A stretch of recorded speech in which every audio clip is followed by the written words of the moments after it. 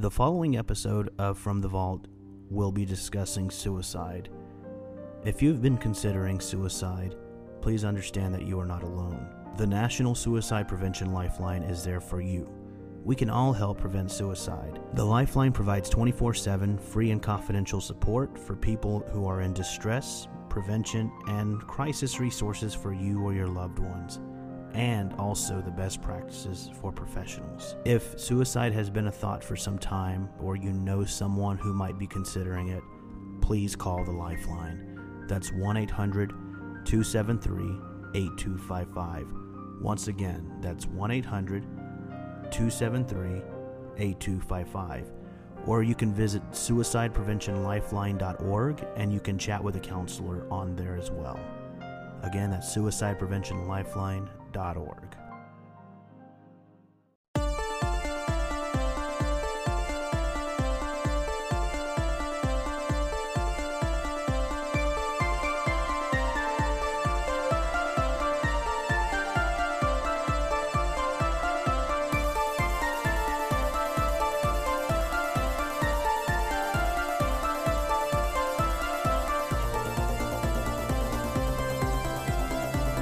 All right, ladies and gentlemen, welcome back to another episode of From the Vault, right here on Anchor and wherever you can find your favorite podcast. I'm Jason Futch, and thank you all for tuning in as we talk about the Hendrixville John Doe.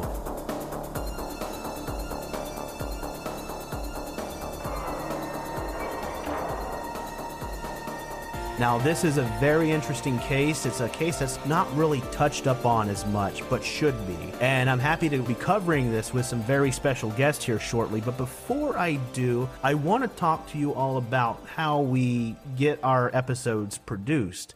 So I have a good buddy of mine who lives in Austin, Texas. His name is Zach Bebo, and he's actually visiting me in Florida. It's a special treat because normally we don't get an opportunity to hang out much, but he's taking an extended vacation here in Florida, and I figured I'd go ahead and introduce you guys to the man who makes this show possible. Zach, how you doing, my friend? I am doing amazingly. How are you doing tonight, Jason? Oh, I'm doing great. It's pretty exciting. It's an exciting evening, and we're going to be talking about the Hendrixville John Doe. And the case is not exciting. I will clarify that it's not an exciting topic. I don't giggle with joy when I talk about these kind of cases, but it's very interesting to talk about it.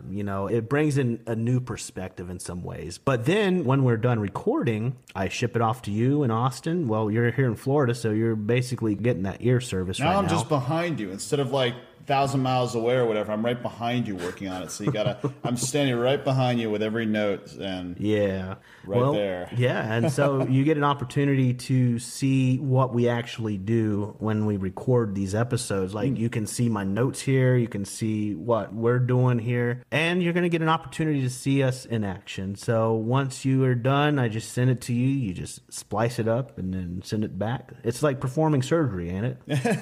That's what I call it a lot. When you have certain things in the audio that need to be sculpted out, I call it, it's very surgical. So that's a word I've been using a lot with some of the episodes. Yeah. But I love working on it. It's a blast working with you, doing the music work and everything. It's an absolute blast. Which it should be noted, he is also the composer of my theme song and also the end credits when you hear it. And a lot of it's based on some of the more like modern synthwave bands like Dance with the Dead, which was heavily influenced. Well, you sent me, what was the name of the Dance with the Dead song that you sent me? That House.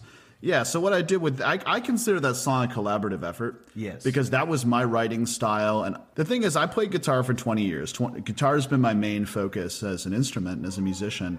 Production is something that's newer to me. And it's almost like I'm learning a new instrument as I delve in. So I learned a lot working on that song and took the song. It's an amazing song, That House. Yeah. And just did my own writing spin on it. So I consider that a collaborative effort between you and me insofar as that was my writing style. But I wouldn't have, I love synthwave, but I wouldn't have found that song. You found it for me.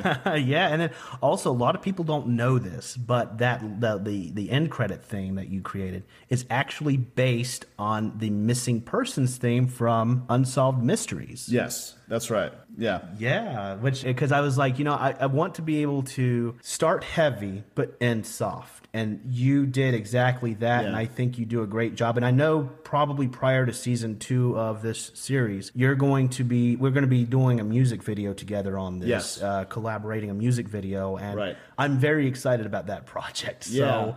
And the thing is, too, is that flute, I think it was a flute that was used in that track, the exact instrument that I used a VST for. Yeah. I love, that's the classic, like you put that in any song or track you compose with that, it's unsolved mysteries right there. Right, exactly. It's like, it's almost, I say, we were listening to synthwave in the car during their shifts the last couple of days, and I said some of those synths, like the old school Yamaha DX7s and whatnot, that the plugins are based, it's like putting chocolate on ice cream. You put those synths on anything, and it's audio food. It's audio dessert. Hey, you can't go wrong. I love it. I mean, it's basically like my ears, they just have. I'm happy to hear. My ears have an orgasm when I hear that theme song every single time. That's what I like to hear. That's what we're aiming for here. And I remember when you first sent me the track by itself, like I must have put that sucker on repeat many times, and it was just phenomenal. Thank you. So I really appreciate that. Yeah, absolutely. And your efforts definitely do not go unnoticed. Yeah. So there's that, and also we'll be collaborating on future projects as well. So we will. I'm looking really excited. Yeah, absolutely. But yeah, I mean, thank you for being here and hanging out. Always, man. Having a blast. We've been hanging. We're going to be hanging for a few more weeks at least. Yeah. And we're having a great time. Probably have a drink after this and chill out. And it's been a blast, man. We should have a drink with some ladies that I know. Ooh. Yeah, we should have a drink with some ladies I know. Yeah. Although it has to be one of those virtual meetups because our guests. Oh, we've got COVID-19. We gotta keep away from the Rona. Yes, exactly. Although I did get my Moderna shot just recently, so I've been a bad boy. I need to get Rona proof. Yes, you do. But on that note, the ladies I want to have a drink with here after the show are two of my good friends from Crime Time Nerds, Nat and Ash. I'm happy you guys are here. We're so happy to be here. Thank you so much for having us, Jason. It's awesome. Yeah, absolutely. Yeah, thank you. Yeah, no worries. It's very exciting, and I think this was actually a long time coming because we have always been talking about getting you guys on the show and being able to do some kind of a collaboration. Yeah. And with Nick out right now on personal leave, this was a perfect opportunity for us to do this. It was great because I know we've talked off and on about this for months now. So it was really exciting to actually find a really good case that fit both of us really well. And, you're going to have to come on over and hang out on Crime Time Nerds too at some point. So. Oh, definitely. Absolutely. I would definitely be down for that because I love a good mystery, as you know. Oh, yeah. Us too. And in this case we're going to be talking about today, the Hendrixville John Doe, also known as the DeKalb County John Doe, is a big mystery because this is a case that's not really talked about that often. No. You don't really hear about it, although it is actually one of the very first John Doe cases that you find on Doe Network. Yep. It's like a few notches underneath the Bibb County John Doe from '61. And that case in itself is a very interesting one, which I covered when I was recording under True Cold Case Files. And it's just a very interesting case. It's so funny that you said that too, because I was thinking about this and I hadn't realized until, when we were talking about it at first, I wasn't able to really bring forth the image of DeKalb County John Doe.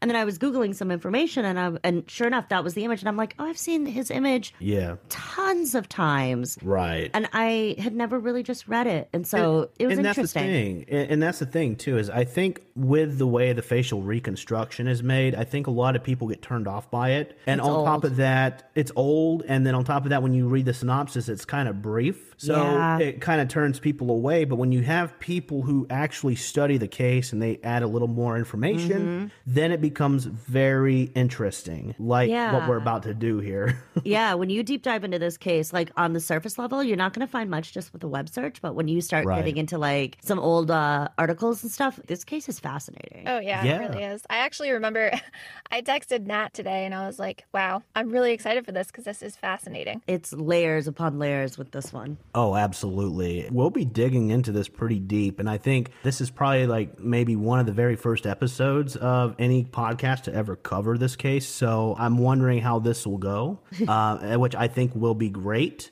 Because, you know, we've also been known to publish podcasts on cases that really never got that publicity that it deserves. And I think the Hendrixville case will be one of those. On a side note, I do want to add that we are using resources on the internet for this episode. And I did try to contact the Alabama Bureau of Investigation by email and by phone, but I was never able to get anybody on the horn. And so with that being said, they did not respond in time for the episode. So we're using the best resources available at the moment. So we're using internet links, and we're also using newspapers.com, which is one of my favorite resources. There's that. Yeah, I fully admit I have a newspapers.com obsession right now. Oh, so. me too. It's an addiction. Always. But before we do start today's episode, I do want to remind everybody that today's episode is sponsored by crimewatchers.net, in pursuit of the missing, the unidentified, and justice. Every case that we cover here on From the Vault, including today's case, the Damon Hunter case, you can find on Crime Watchers. So go ahead, it's free. Sign up for a free account, get started on the conversation, and if your case is not on Crime Watchers, start a new thread. Because the most important thing on these cases is discussing it. Sometimes the discussions will help in solving a crime. With that being said, we'll go ahead and start digging into this case. So, DeKalb County, Alabama was a relatively calm and quiet county in the early fall of 1991. September had begun to bring fall into the town of Hendrixville, which is a rural town in Alabama, and even to this day, DeKalb County is a pretty small area as well, so you just drive through, you might miss it. Around this time, a pair of hunters were traipsing through the woods around the intersection of DeKalb County 51 and Alabama 277, near the Etowah County line, and it's actually kind of situated just off of the interstate. The hunters would discover a sight that no person should ever bear witness to. Hanging from a tree was the partially decomposed skeletal remains of a man. Now, Nat and Nash, y'all live in Vermont, and you're surrounded by Mother Nature. Oh, yeah. And, you know, and I'm sure y'all have had your run-ins with animal carcasses out there, but Oh, yeah. what would you say if you found a man hanging from a tree, partially decomposed or still full of its meat? I couldn't even imagine. I mean, I almost think you go into shock at that point when you when you're starting. At first, I think you don't even process what you've seen. You're like, your brain kind of just goes into like trying to figure out what it is. Yeah. And then I think that once realization hits, then you're like, yep, okay, what do I do? And then it's does my phone have service to call somebody? Yep, absolutely. That would be my next steps. Except it's funny though, in 1991 though, they did not have cell phones, or at least the cell phones that we know and love to this day. Oh yeah, no, there was, you had the like clunky, and most everyday people didn't have these. These were like wealthy folks that had these. Yeah, they were giant. Exactly. They like, you could probably build a house with them. I think they even still had to be pretty much plugged in. They couldn't go far. They didn't have any charge. Yeah, and you know, we think about some of the technology that we cherish today, but back then they didn't have that kind of technology. So they probably had to go to the nearest gas station, which was maybe not that far, or depending on how rural this area is, it could have been a bit of a distance. Because I know in the Fly Creek Jane Doe case, which she's since been identified as Sandy Morden, when the gold panners had found her remains, they actually had to go about 10 miles out of the way to report the body. Honestly, that makes sense because here in Vermont, like even where I live, there is a gas station. But after my town, you're going to be going probably a good 5 to 7 minutes to get to another gas station. So and that's a long walk. Yeah, you get turned drive. around and you like back roads. Even now, I'm like, I have to say, my dad always tells me to carry a paper map. I never do. I always have my phone doing my GPS for me, and you take a wrong turn, man, and you might really get lost. Yeah, you know, I'm a commercial vehicle driver, so you can't really always depend on GPS in my field. So otherwise, you might be on a log road with a bridge that has an 8-foot clearance. So That could be fun. I can't even imagine. But yeah. And, you know, when you're out in the woods and stuff, it's just, you're so alone. And I think when you don't really realize how alone, and I think coming across like skeletal remains at that point really kind of like hits home of like just how frail we are in the grand scheme of things. Yeah, absolutely. And it sounds like this guy knew exactly where he was going to hang himself at. And he probably did not want to be found. So he figured, okay, well, I think I'm going to go find a nice thick branch in the middle of dense forest or whatever and just hang myself there. I don't think I'll be found for a while. Right. And I think the whole purpose of this was for him to not be found. So wouldn't you say so? I would, actually. This reminds me of, what is it? It's Suicide Forest in Japan, where people go to do this themselves, and that whole intention is to not be found. Right. Yeah.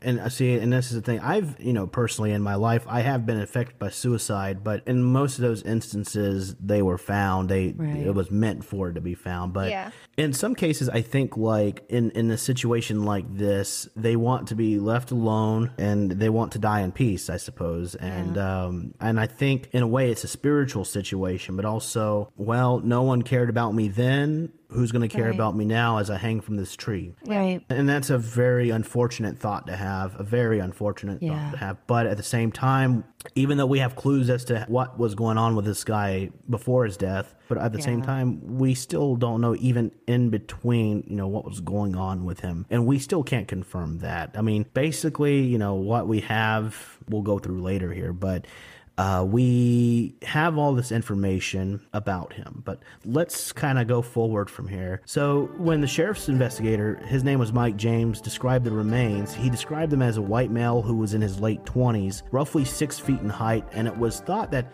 he had weighed roughly 180 pounds. The man was found wearing black Levi 501 jeans, LA Gear tennis shoes, and a print dress shirt.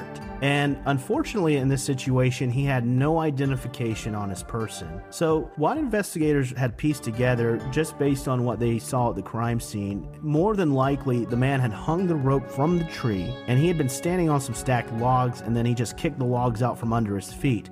Now, in some cases of suicide, that is actually pretty common, where someone is standing in a chair, and then as soon as they get in the right position, they'll just pull up the rope and kick the chair from under them and just drop the rope and let him hang. I hate to describe it like that, but it's what usually happens here in this situation, and that's probably exactly what happened here. They probably knew this was likely a suicide, and we'll kind of focus on the suicide here later on, because I do kind of have a theory on that. Ooh. But I have a feeling we have the same theory. Yes, I think we do.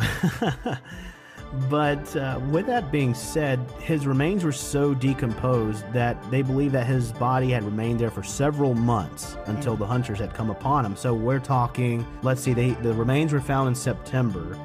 He could have hanged himself in April and then fell victim to the southern heat, which it gets hot down in this area. Oh, yeah. So, I mean, right now, like yesterday, it was hotter than, as Alan Jackson said, a hoochie coochie. So, I mean, it gets freaking hot down here. And I can only imagine the heat and what it did to the body as it was hanging there in July and all that stuff. But that's another topic for another time. So, just imagine that, like, hanging for that long, like that's just got to be an awful thought to have. Yeah.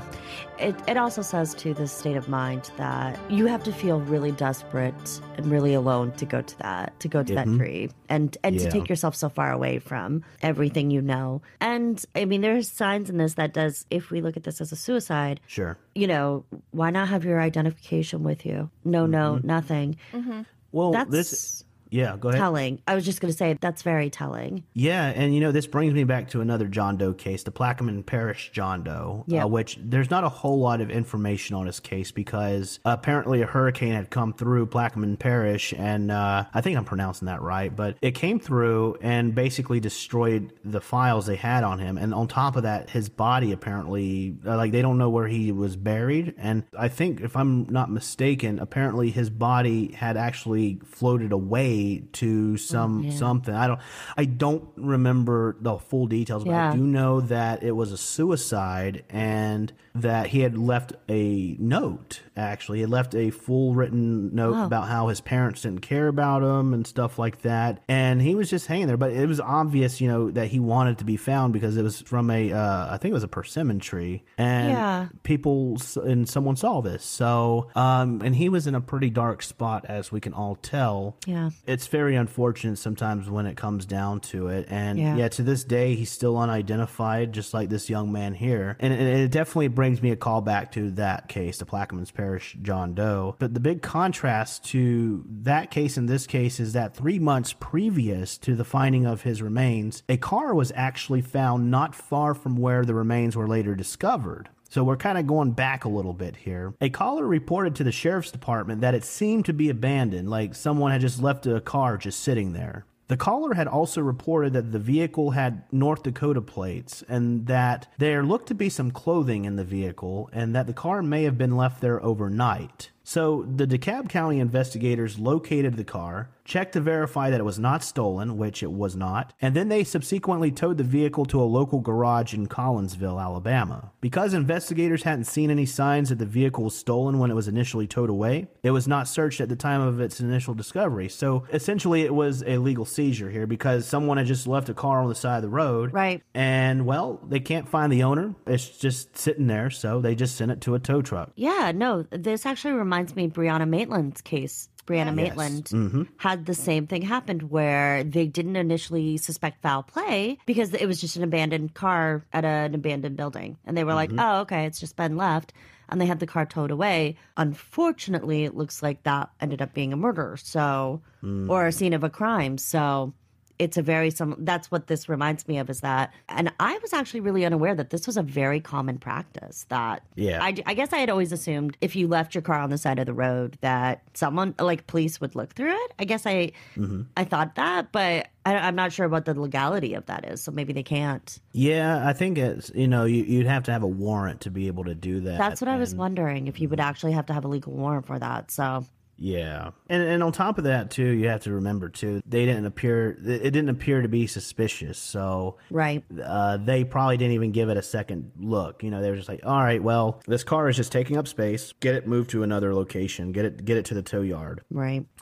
So on that note, though, when they kind of recalled this vehicle and, in the state it was found, and it's actually unknown because we don't have the case file in front of us, unfortunately. Right. It's unknown how they recalled this incident, but DeKalb County investigators did end up locating the car that they had found months prior. They had located it just to see if there might be a chance that this car belonged to the man. After searching this vehicle that had been sitting at the garage for nearly 3 months, investigators discovered a Pizza Hut receipt from August of 1991, a piece of paper with the phone number of the St. Benedictine's Abbey in Cullman, Alabama, as well as 2 birth certificates from Washington State. Additionally, a ticket stub from Smith Lake, which is located near Cullman, had been located in the car. Now, here's where this case begins to take a little bit of a turn, because this is something that, like I said, this case has barely been covered in any other podcast. But this is where this case ends up taking an interesting turn. So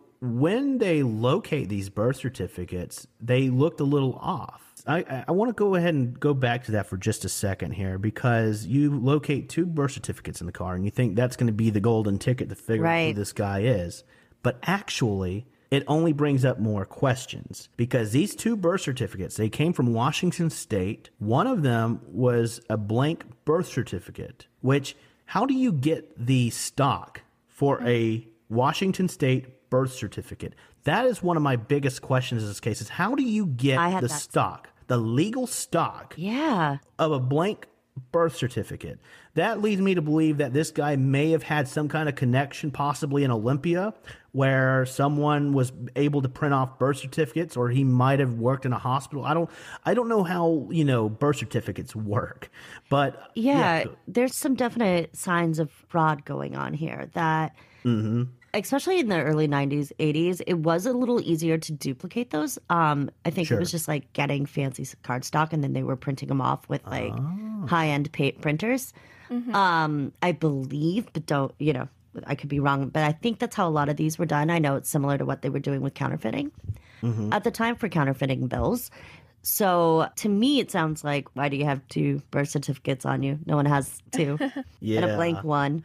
But yeah, that was the thing that caught my attention too, where it was like, wait, what? Yeah, I have a theory that I want to say at the end of that. Go for it. Oh, yeah. Okay. I have several. We probably are all in the same vein for that. Yeah. Well, and that's the thing too, is like, you have 2 birth certificates. One is blank, and then the other one is a forged birth certificate. Now, prior to researching this case, I have never even heard of the term forged birth certificate. And I'm assuming it's just a fake, basically. And and this fake birth certificate, this forged birth certificate, had the name of Damon Hunter on it. Along with that birth certificate set, investigators also discovered what looked to have been a threatening note that was written that described a robbery scenario. And I'll go ahead and recite this note. The note states, "I have a gun. If the cops come, I will kill everyone in here, then myself. Put all the 50s, 20s, and 10s in a large envelope with this note, quickly and calmly." So when you see a note like that in an abandoned car, one of your very first thoughts have to be, holy crap, what did I just come across here? What did I just come across? Now you have 2 birth certificates, one blank, one forged, and now you have a robbery note. Right. Absolutely. I mean, I think as an investigator, it is pretty, at that point, you would look at this case and say, so this is probably a criminal, not, and then you kind of looking, our victim is a criminal. And that's kind of that's a weird place to be in as an investigator, because you're still going to investigate the crime, but it adds a whole different layer, because now you have a John Doe who is a criminal, which means you're looking for aliases. They were obviously doing fraud. So it's like nothing is going to be what you expect it to be. Nothing. Right. And no information is going to be trustworthy in this case. I completely agree with that. I mean, you've got a lot of interesting aspects to look at here, especially as we get a little further into this episode, because now already we are suspecting this guy was involved in some shady shit here. Yeah. And it's only going to bust wide from here. And Ash, you just mentioned you had a possible theory here. Yeah, so when I first read about the birth certificates, what I was thinking, and now that we're talking about the note as well, so my theory was that this guy might not have been a criminal. This guy might have been running from a criminal. And I was thinking maybe the birth certificate, he had to get out of his house quick. He was like trying to leave somewhere. He had a friend who worked at a hospital or what have you. Was like, hey, I need this birth certificate printed quick. I need another one because I'm going to change my name after so these people can't find me. I don't know. It might seem like a big stretch. Well, it's funny because, in a way, as I'm going to discuss later here in the episode, I have a theory, and it actually kind of involves that. Yeah. And it's a very interesting theory that you bring up, because it could have been, someone who needed to get away because either he was wanted or he owed some money, which we will be talking about here in a second. Or, he may have felt trapped and he wanted to get away from somewhere. And so at least we can possibly tell that this man was probably from the Pacific Northwest, because these were Washington birth certificates, unless it was something to throw people off and he chose the Washington state birth certificates, but he might be from a different area. Although, as I'm about to discuss here, he was actually seen in the West. So what happened here is that investigators did comb through several leads, including checking with the Washington state officials to see if a Damon Hunter had been born in the state, and they were not able to find anybody. And additionally, there were no former inmates or criminals that were found by that name. So one box has been checked off here. Then next, investigators wanted to trace the vehicle that they had found with the North Dakota plates. So when they did, they found out that a man named Damon Hunter stayed at a hotel in Fargo, North Dakota by the name of the Donaldson Hotel. There, investigators learned that Hunter had purchased a car at the hotel and ended up staying a night there, initially paying $17.50 for one night. Then the next day, he purchases a full week at the hotel, paying $53.75. Sometime after, Hunter ends up leaving the hotel, apparently en route to Alabama. All right, so here we are. We find out the car is actually from North Dakota. These plates are legit. Huh. It's so weird that they would have everything with the car kind of above board. Mm-hmm. But yet everything that's kind of dealing with this person's identity is sketch at best. Mm-hmm. Sure. And I wonder if they were able to find a title on this car or a registration. I would have been curious to know that too if they had, or if they had done a VIN or anything like that. One thing I can't help but think is that maybe the reason the car is so clean when it comes to like title, everything like that, is because the most likely thing to get you pulled over or get cops to notice you is anything strange with your car. Mm-hmm. If you're driving across the country and you've conducted some shady business and you know that, like if you're wanted, for example, anything with your car, like a lot of criminals have been brought down by a speeding ticket, an out of state or an out of statute inspection sticker, registration, things like that. Mm-hmm. Such minor traffic infractions can be the thing that brings down a criminal. And sometimes too, just having a different state tag will get you pulled over for no reason. Oh yeah, definitely. Absolutely. Especially if you have a license plate in Washington, Oregon, or California, and you're ending up, going east, and they're like, okay, let's see what's going on with this guy. Yeah. Yeah. Especially considering, these are 3 states that legalized marijuana. So, you want to double check, make sure this guy ain't smuggling anything. Oh, yeah. Oh, absolutely. That's such a common thing. So, at first I was like, I was kind of surprised by that. But then actually now the more I think about that, I'm like, actually the one thing you would want to be clean is that car. Absolutely. Yeah. And it seems like, this Damon Hunter character played it safe here because, we, like I said, we don't have the file in front of us. And there was not a whole lot of information on the internet to determine that they actually they identified the guy who sold the car to them. Right. Which it sounds like it was either a resident at this hotel or it was maybe the hotel owner, or there might have been a car dealership nearby the hotel. Like, it doesn't clarify that. All we know is that he purchased this car from this hotel. Mm-hmm. Yeah. And my biggest question, though, is how did he end up in North Dakota? Like, like how did he even get there to begin with? Because I do know that, Greyhound was probably running out there, or Trailways was running out there probably around that time, too. So it's a possibility that he may have gotten a bus ticket or somehow he got there. Yeah. That's probably one of the bigger questions that will need to be answered once they identify this guy at some point. Like, how did this guy get here and why did he run? Why did we find this situation here? Why? The other big question that I have for both of you, I guess, is why do you think, I guess you can look at this case in 2 angles. You're looking at it in a criminal's perspective, right? Mm-hmm. And then you're looking at it as your average Joe. So why would he get one night stay and then decide to purchase a full week after? That's the part that kind of stuck out to me. That's true. I hadn't really thought of that. Yeah. Maybe they were having to wait. He was having to wait longer to process the car. Probably. That could be a possibility. Yeah. You got to get to the DMV. Back then in 91, it wasn't an easy process. It's, it took Still not easy. Oh, no. We all know. You still have to wait. And you didn't have the access of just being able to do it online like you do now to register, to do all of the things that needed to be done to make the car legal. You had to wait. So actually, that kind of makes sense. So maybe he thought he was going to do it in a day and he couldn't. And then had to wait it out, so that's why. Yeah, there's that. Or also it's a possibility, too, that, he knew he was probably coming toward the end of his life. Yeah. And he just decided to, go crazy, just do you. Yeah, what do they say? Treat yourself? Yeah. Treat yourself. Yeah. Well, what I was kind of thinking, too, is maybe this person initially didn't want to commit suicide, They kind of bought the first night, thought it was going to happen the first night, and then kind of got scared, backed away, and then just decided to get the full week and just kind of go from there. Maybe the plan was to do it there, not. Possibly, yeah. Oh, I hadn't thought of that. Maybe do like a Lyle Stevick situation, hang yourself in the closet of the hotel. Right. Yeah.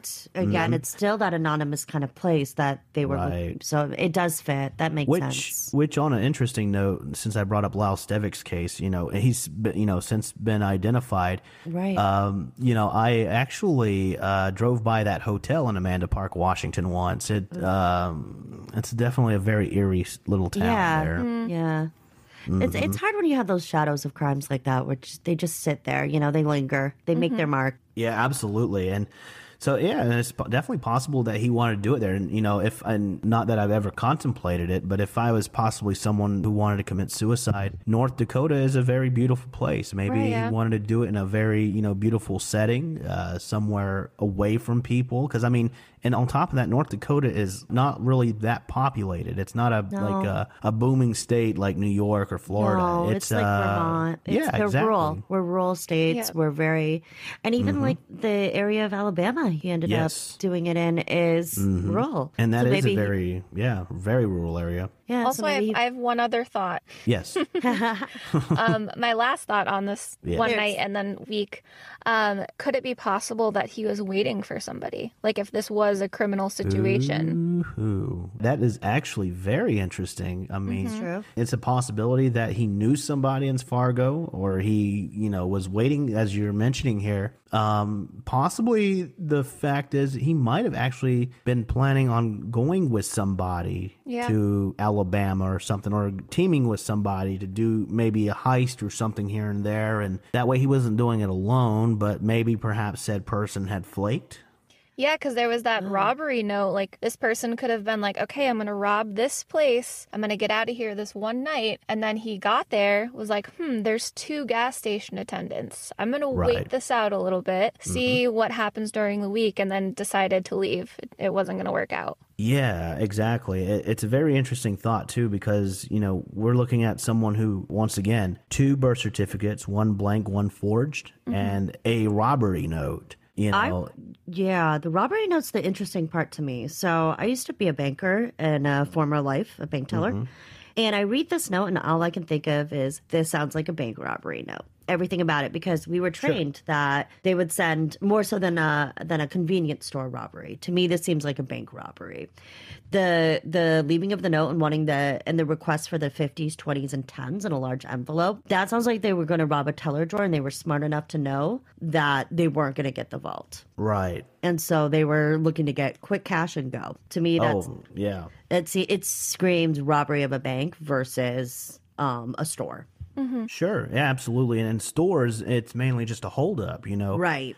Big scene and everything. So from my experience, researching cases involving, gas station robberies, most of them tend to be holdups, just a very public holdup followed by emptying the cash register and rolling.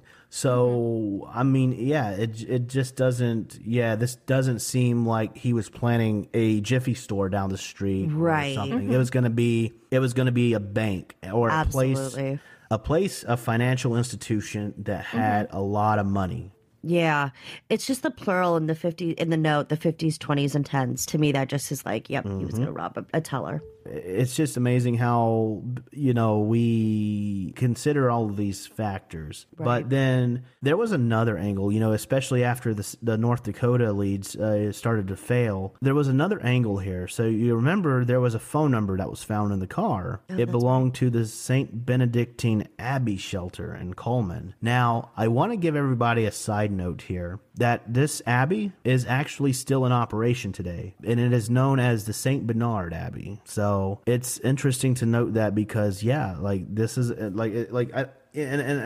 not necessarily familiar with how these work because I'm not Catholic and I've never had to do anything with the Catholic Church.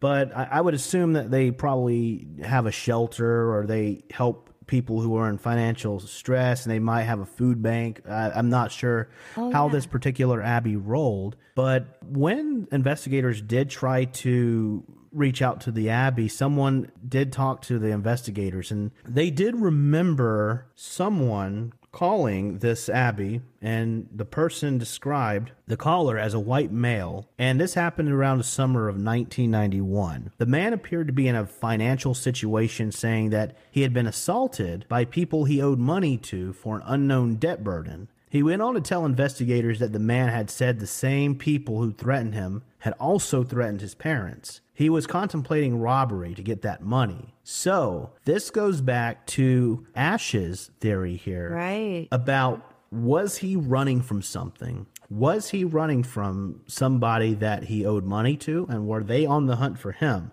Is it possible that he got a lead in North Dakota, saying that these people, these debtors he owed money to, were in the area and they are on a hot track on him. Like, are they hot on his tail? Like, this kind of really screams, I need to get the hell out of here, right? Yeah. For real. Right. Or we could even go a step further too and say, what if he was, so they had threatened his parents. So what if he was going to go do this robbery? They had actually orchestrated all of this. And they were like, here's this note, here's where you're supposed to go, and then you need to do these steps, and then we'll release your family. And what if they didn't? Right. This actually reminds me of the collar bomber. I was thinking the same thing. Yeah. Collar bomber. The Brian Wells incident. I believe he was given a note to go rob a bank as well. He was. So remember in the Brian Wells situation, he was actually kidnapped in a way. He got sent to a house to deliver pizza because Brian Wells was a pizza delivery man. And apparently, according to the case information,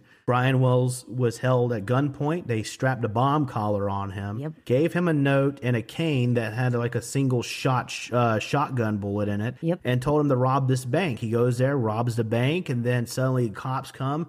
And he's sitting there with this bomb collar around his neck. And I remember watching this graphic video on it. And so I remember the first time I heard about that case was America's Most Wanted. Yeah. And they were talking about the case, and then they would offer details on it. And it was a very intriguing one. And then Netflix got the right to do a documentary on it. Yeah. And that was when they aired the uncensored version of that bombing, where basically the bomb just explodes and his head didn't blow off, but you could see it was a pretty graphic situation. Yeah, absolutely. Absolutely. And this poor man he had just been doing his job. So anyone can find themselves in that kind of situation. And so, I don't know. Did they ever solve that case? I don't know if they ever did. Well, they have persons of interest. They have persons of interest. But actually, I think if I'm not mistaken, 2 of the individuals have since died. It's an older case. It wasn't any time recently, but it's an interesting one. That was exactly what I thought of too, though, was the collar bomb. That, which has always freaked me out on a deep, deep level. There's something about it. Yeah. But I don't know. That I could kind of get behind that a little bit. That maybe this guy was in a situation that wasn't necessarily of his making, but his actions really make it sound like he didn't want to do this. Yeah. I don't know if that makes sense. The other thing I thought is the contact with the church. What if he was Catholic and wanted to confess his sins?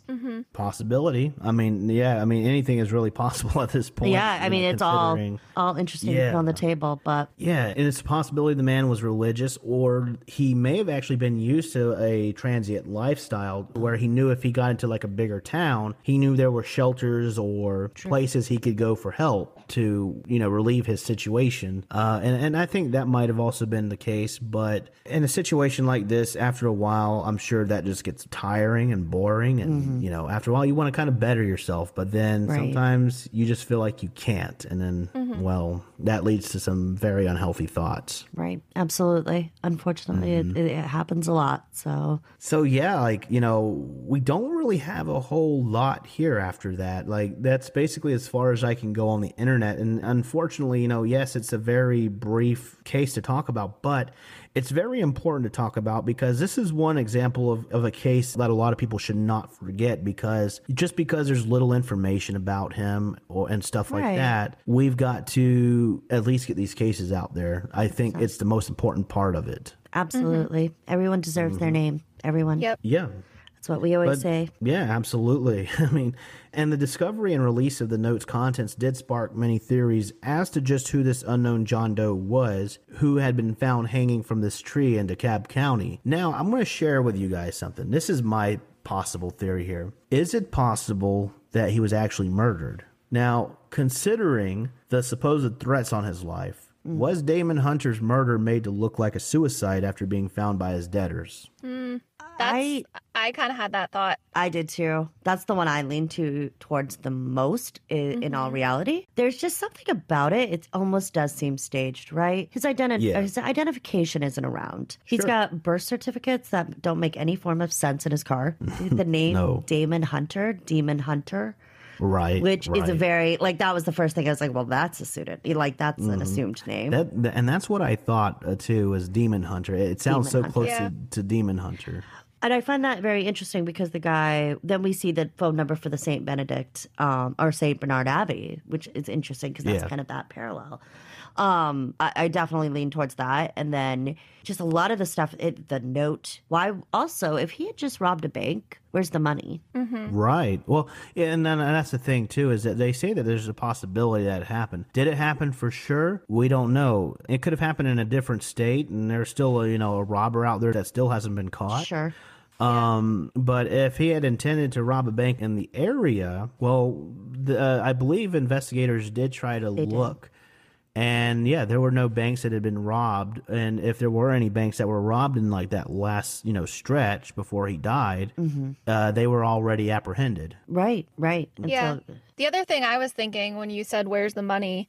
If this person owed a debt to somebody, what is he to them? You know what I mean? He's just a loose end they have to tie up. I'm sure he's seen their face, like if he's dropping the money off. Right. I mean, I don't know, when it comes to big things to do with like drugs and money and all that, I mean, these people are just pawns, So just a loose end they got to tie up, and they just so happen to make it look like a suicide. Yeah, and there are cases all the time that get reopened in recent years because they were listed as a suicide and then come to find out a few years later, especially hangings. Hangings are a very common way because it's very easy to fake it as a suicide.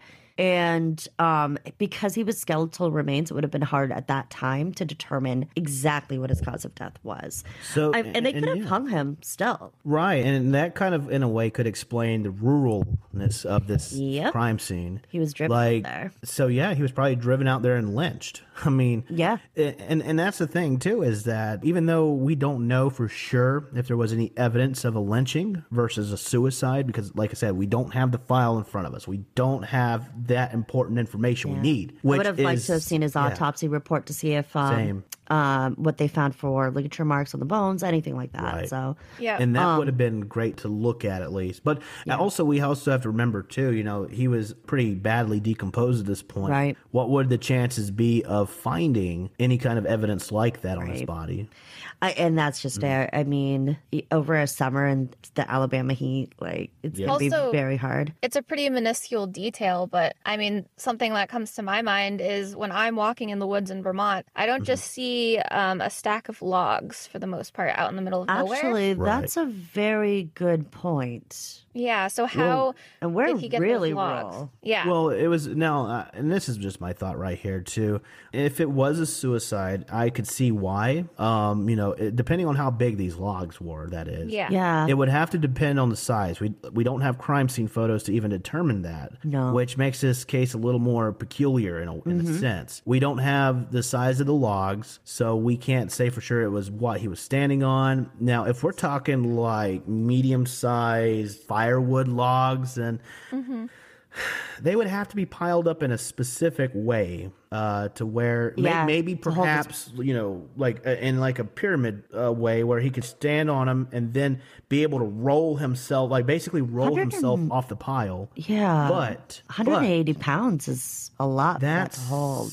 Yeah, see, and that's the thing, is it's really peculiar. But if it was like big logs, like you found a good spot, right, like a log, then I could see that. But like I said, be really curious on that. It just like you said, we don't have the crime scene photos, so it's hard to. But it was just like a little detail, and I'm like, that's interesting because there's fallen over trees and everything. Like we see that all the time, but I mean, thank you for not helping us, ABI. I mean, thank you so much. I mean, this could have been very useful for us and to help you guys solve this case, but y'all just wanted to be lagging, so we're doing you guys a favor just by even talking about this. I gotta get there for a second. I really like this case. It's one of those that intrigues you because you're like, are you a victim or well, no matter what, you're a victim because you still absolutely, no matter what.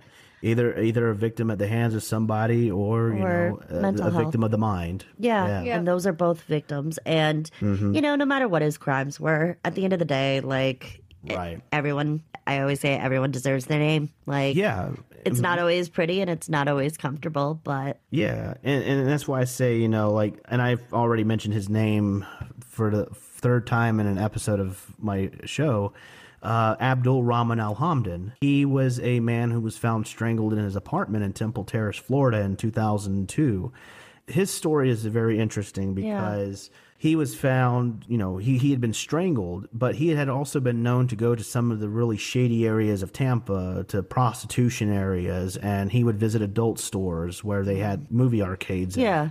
And, even though he had these vices, it doesn't make him a bad person. No, it's just somebody who had a very unhealthy vice. But did he deserve to die because of said vices? No, not at all. No. And that's kind of the thing, especially with Jane Doe cases. You never know. In a way, there's no stigma behind their cases because we don't know who they are. And when you learn, it's like, well, I'm still attached to this person. So I've invested my time in this person. And it does make you empathize with them maybe a little bit more than you would have had you known more about their story. Right, exactly. And I hope that at some point Damon Hunter will be identified. I mean, we're getting some very big advances in science now. Yeah. Like, I think that he will be identified here soon. I didn't see if his DNA had been on file. Did you? It is on file. It is. Okay. Yes. I was curious. I meant to look and I forgot. Yeah. And the funny thing is I don't think Alabama has a case yet that's been solved using forensic genealogy. So he's a prime candidate for it. He could be a prime candidate, but I think if any case is going to be the prime candidate in Alabama, it will probably be that Bibb County case, John Doe that was in the car accident. Yeah. But I would like to see at least Damon Hunter get a little bit of a notification on that, because right now, in fact, I want to actually share a case update with some people here on this note about the Ashland baby doe case out of Ashland, Oregon. It was a toddler that was found in King Creek. And this is actually breaking news on my end. So there's been rumor and speculation that this young boy has been identified. And this was an email that I got from Dr. Nikki Vance, unsolicited, may I add. Apparently, there's been this rumor going around that he has been identified. However, folks, this is not the case. He's not been identified. However, his S&P profile has made some very interesting discoveries that she refuses to release at this time. Oh, wow. So that is actually a very good indication, because Parabon is doing this S&P test. So I'm very excited to see what Dr. Vance has. Oh, that's amazing. Yes. Parabon's also doing the case that I've been tracking. We covered it on our show, but is the baby boy doe case from Vermont. And we have one. Yes, you were talking to me about that. That's my special case, but it's one of those that every day I'm like, come on. It's going to be great, especially when we see these baby doe cases getting solved. Yeah. And I don't know. And I know we're kind of trailing here on a different discussion here, but I think it's an important discussion to have. Like, I know in those cases, like your case there, there's some cases where we believe, a baby was dumped because it was an illegal abortion, or the woman had a birth. In order to hide this birth, if there had been no indication she was pregnant, she probably killed the child and dumped it somewhere. Like, there was another case, the Mount Kisco baby doe case, which is a very sad one that I've looked into. These baby doe cases are really sad, and they're very unfortunate. But the thing is that there's no excuse for killing a baby. I'm all for a woman's right to choose. Absolutely. I am That's 150% for a right to choose. However, a right to choose does not mean murdering your newborn child and throwing it in a dumpster. I don't care how scared you were. Absolutely. I don't care how scared. There's no damn excuse for it. And people who defend these women who do that are just as disgusting, in my opinion. It's really hard for me to wrap my head around. What it would take. The only time I wouldn't justify this, but often, some of the cases, it's parents who do it, not the parents of the child, but the parents of the parent. Exactly. Or the one who gave birth. So, I mean, it's still murder. It is absolutely murder.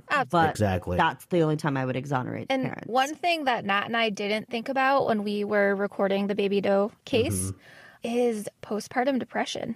Sure. That's something that we Mental health didn't even think of, because, I mean, I'm not a mom. I'm a dog mom. I'm a dog mom. Nat's not a mom either. I've never experienced postpartum depression, and I don't really know anybody in my close circle who has. Sure. So that's like the one other thing that we were like, okay, so a child, like a 15-year-old, whatnot, that had a baby and you didn't want to put it up for adoption, didn't want to have anybody know that they're having a child, the parents, or postpartum depression or something on that line. Mm-hmm. I mean, still, even when you think about that it is...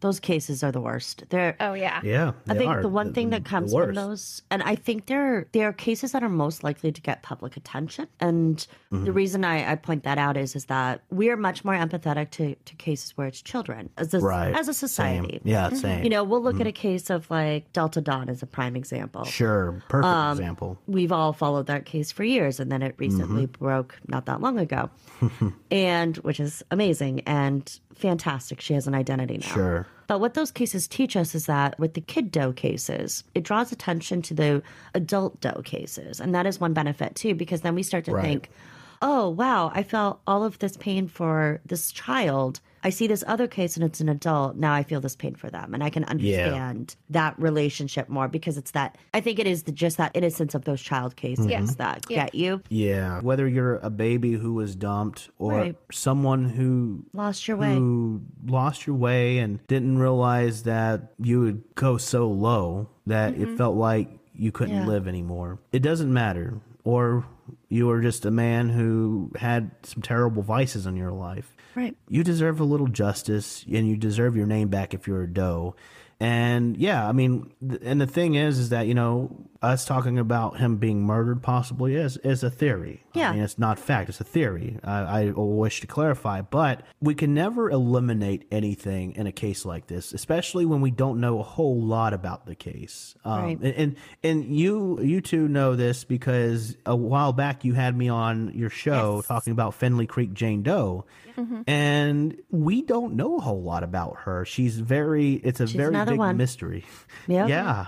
And I just, I think about her a lot, and I always wonder what kind of woman she would have turned out to be, you know, had she been able to live her life to the fullest. It's so funny that you say that every time, because we're all in cases nonstop all the time. Anytime I'm in the 1970s, and sometimes I find myself there just looking. Every time I look, I see a young woman's face. I always look at it to see if it's her. Like to see if, you know, if you see her, where you're like, is that her eyes, you know? Yeah. That case gets you. I remember recently you started a text message chain with me and Mel Jetterberg, and we started talking about the woman from Canada. Yep. And it's a very good thought, definitely. And actually Mel is looking into that. So nice. We will see what we can find out of that. But yeah, like, I mean, I think honestly, no one should ever deserve to die without their name. And I think no one should deserve to die, period, unless you're a pedophile or a rapist, as I always say. Yep, that's kind of our line too. Yeah. Trash humans. No filter here on no. If you're a bad human and you do bad things should happen to you. Yeah, exactly. Kind of the statement there. Like exactly, and. Yeah, so Damon Hunter, we just don't know his story. We don't know if he was a bad guy. I mean, he could have been a very good person who was just in a wrong situation, in a tough pickle, and we've all been there, I think. Young and dumb. Yeah, and young and dumb, didn't think he had options. It's just very sad to see a situation like this with Damon Hunter, and I wish he knew that he probably would have had a support team with him had he actually sought the help he needed.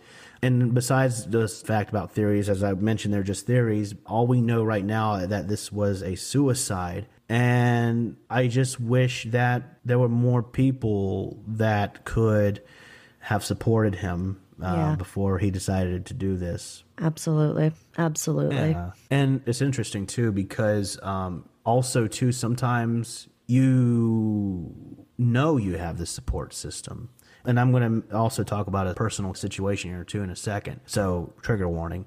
But like, you know, people who know that they have the support system sometimes don't utilize it. Right. And it's no fault of their own, because sometimes we don't know what battles people are dealing with.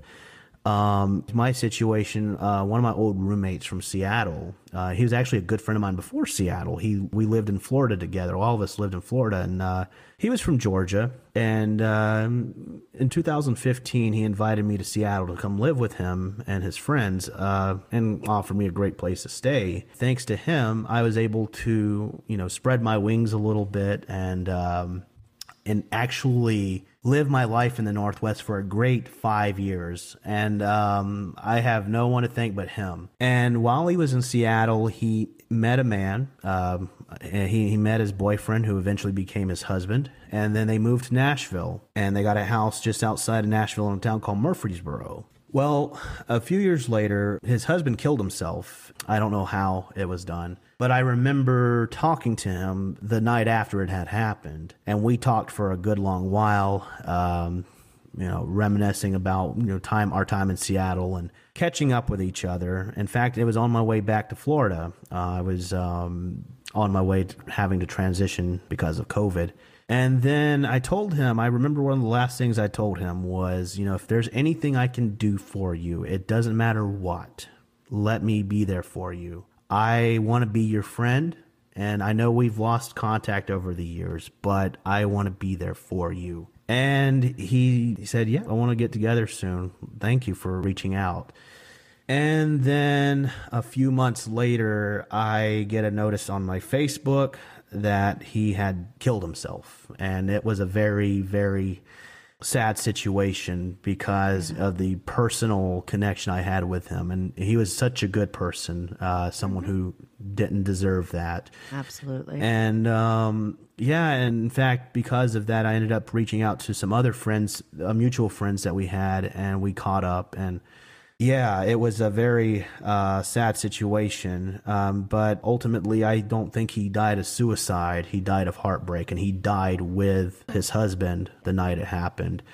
Absolutely. That makes total sense to me because their whole lives were together, and he didn't know how to be without him. Mm-hmm. Exactly. And that's how I looked at it. I mean, and, for what it's worth, it seemed he had actually a really good time, prior to all that. Like, he was able to meet with his friends and communicate with people. And I think he realized he had a big support system. Yeah, exactly. And he killed himself, I think it was 2 months after it had happened. So, I think that sometimes we just don't know how hard the battle is. Even though you have the big support groups, you have the big support system, sometimes in the end, it's not your decision to make.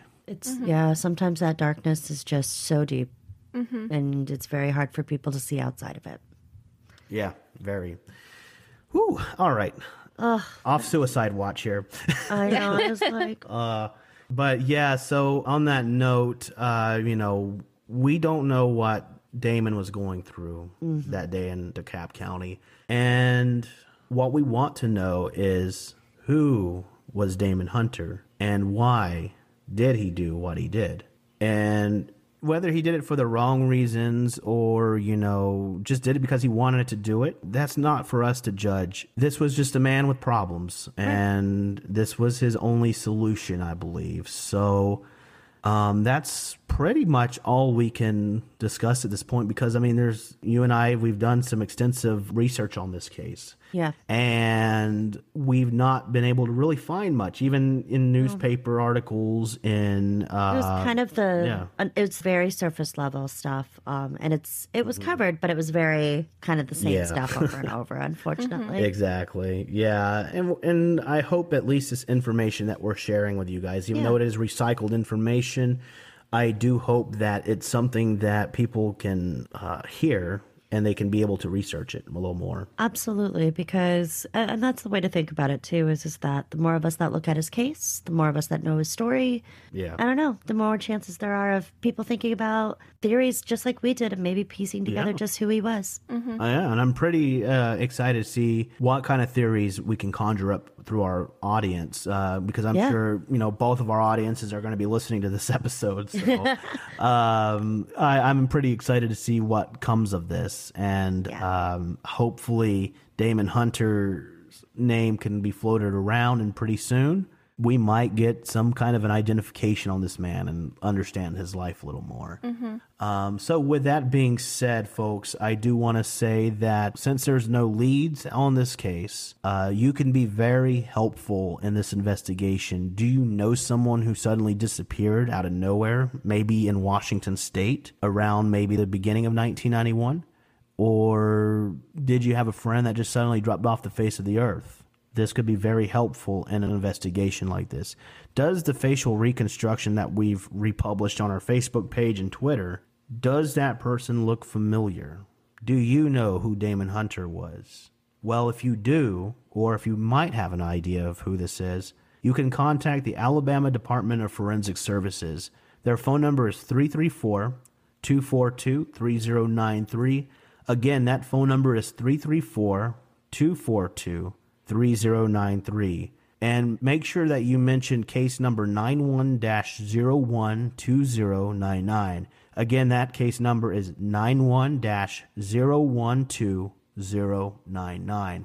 And additionally, because this topic is on suicide, please make sure that if you do have any thoughts about suicide, or if you just need to talk to someone,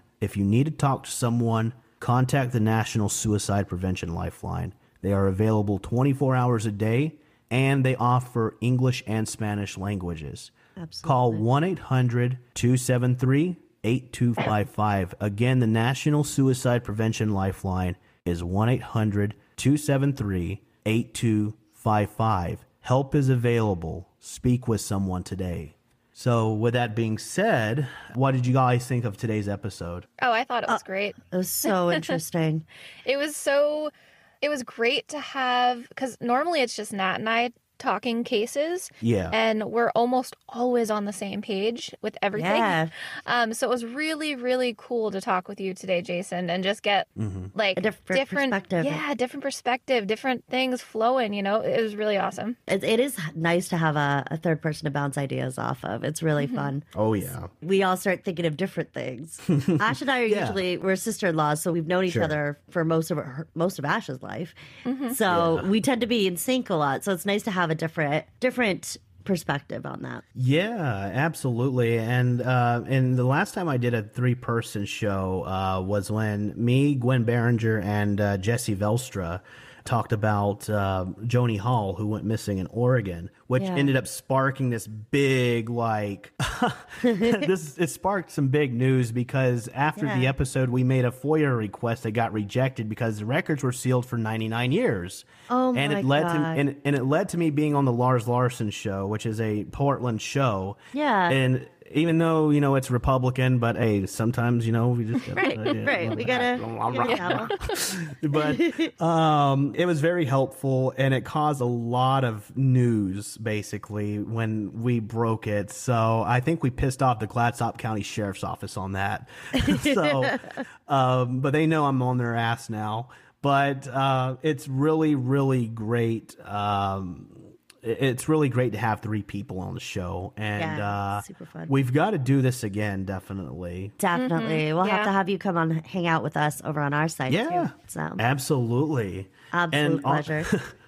And on that note, folks, we wanted to let you guys know about the next episode. So the next episode is going to be an interesting one. We're going to be talking about Adam, or Adam Doe, for that matter. Adam Doe is the last unidentified victim of Larry Eiler, who was a serial killer in Indiana in the 1980s. And just recently, one of his victims, who was the second to last that was unidentified, he has been identified since. And we'll talk about that case a little bit more in depth. And we'll also offer a brief synopsis of Larry Eiler's reign of terror. And he actually died in prison, I believe, in 1996 of AIDS. So, like, it was a very interesting case to cover. So I'm looking forward to possibly having Nick on the next episode with me. After that episode, I might have a very interesting episode for you all, but I'm going to keep that under wraps for right now, because this actually is going to hit a little close to home. Something I'll explain later. But you'll want to listen to that. So on that note, though, guys, if you enjoyed this episode of From the Vault, make sure to let us know by leaving a review on Apple Podcast or send us a message on Facebook at facebook.com/FromTheVaultPod. And additionally, you can follow us on Twitter at From the Vault Pod. Thank you, Nat Nash, for joining me. And you guys, y'all do a great, like I said, y'all do a great podcast. I like y'all enough. I think I'm going to go ahead and plug your podcast. So y'all can listen to their show. It's called Crime Time Nerds, a sister podcast. And for the last several episodes, y'all have been a sponsor because y'all helped me get that all the time case out there, the Finley Creek case. So anytime we would absolutely love being a sponsor at that. Yeah, absolutely. We should have you do one of ours. Sure, we can do that. I can do that. I mean, I got the radio voice, so yeah, you got a good old voice. Yeah, yeah. No, it's absolutely our honor. So. Oh yeah, definitely. Yeah, well, I definitely appreciate y'all for spending your free time with me and talking about this case. And yeah, so if you guys are interested in Nat Nash's podcast, Crime Time Nerds, a sister podcast, you can go wherever you listen to your favorite podcast at. Hell, wherever you're listening to me at right after this, jump over to their podcast and see what they got to offer. They've got a lot of great cases, and a lot of the cases that they cover are centralized around Vermont, but occasionally they do cover cases like in Oregon, like the Finley Creek We case, like to venture out. So we like to give a little bit of everything, but we primarily focus on unsolved cases as well, and Jane and John Doe cases. Absolutely. Well, I'm definitely looking forward to more episodes, and I'll be taking a listen as well. And also, again, special thanks is going to go out to Zach Bebo, who's been helping me with my audio production and making me sound all swell and what is it? Svelte? Svelte. Svelte. Got it. There we go. Yeah, boy. Long. But all right, other than that, and also, again, thank you to crimewatchers.net for sponsoring the show today. And I do want to also give a very special thank you to Kempster for allowing this podcast to have its own thread at Crime Watchers. So that is a very awesome thing for them to do. But yeah, other than that, folks, that'll do it for today's episode. Thank you again for joining us. I'm Jason Futch, and I will see you on the next episode of From the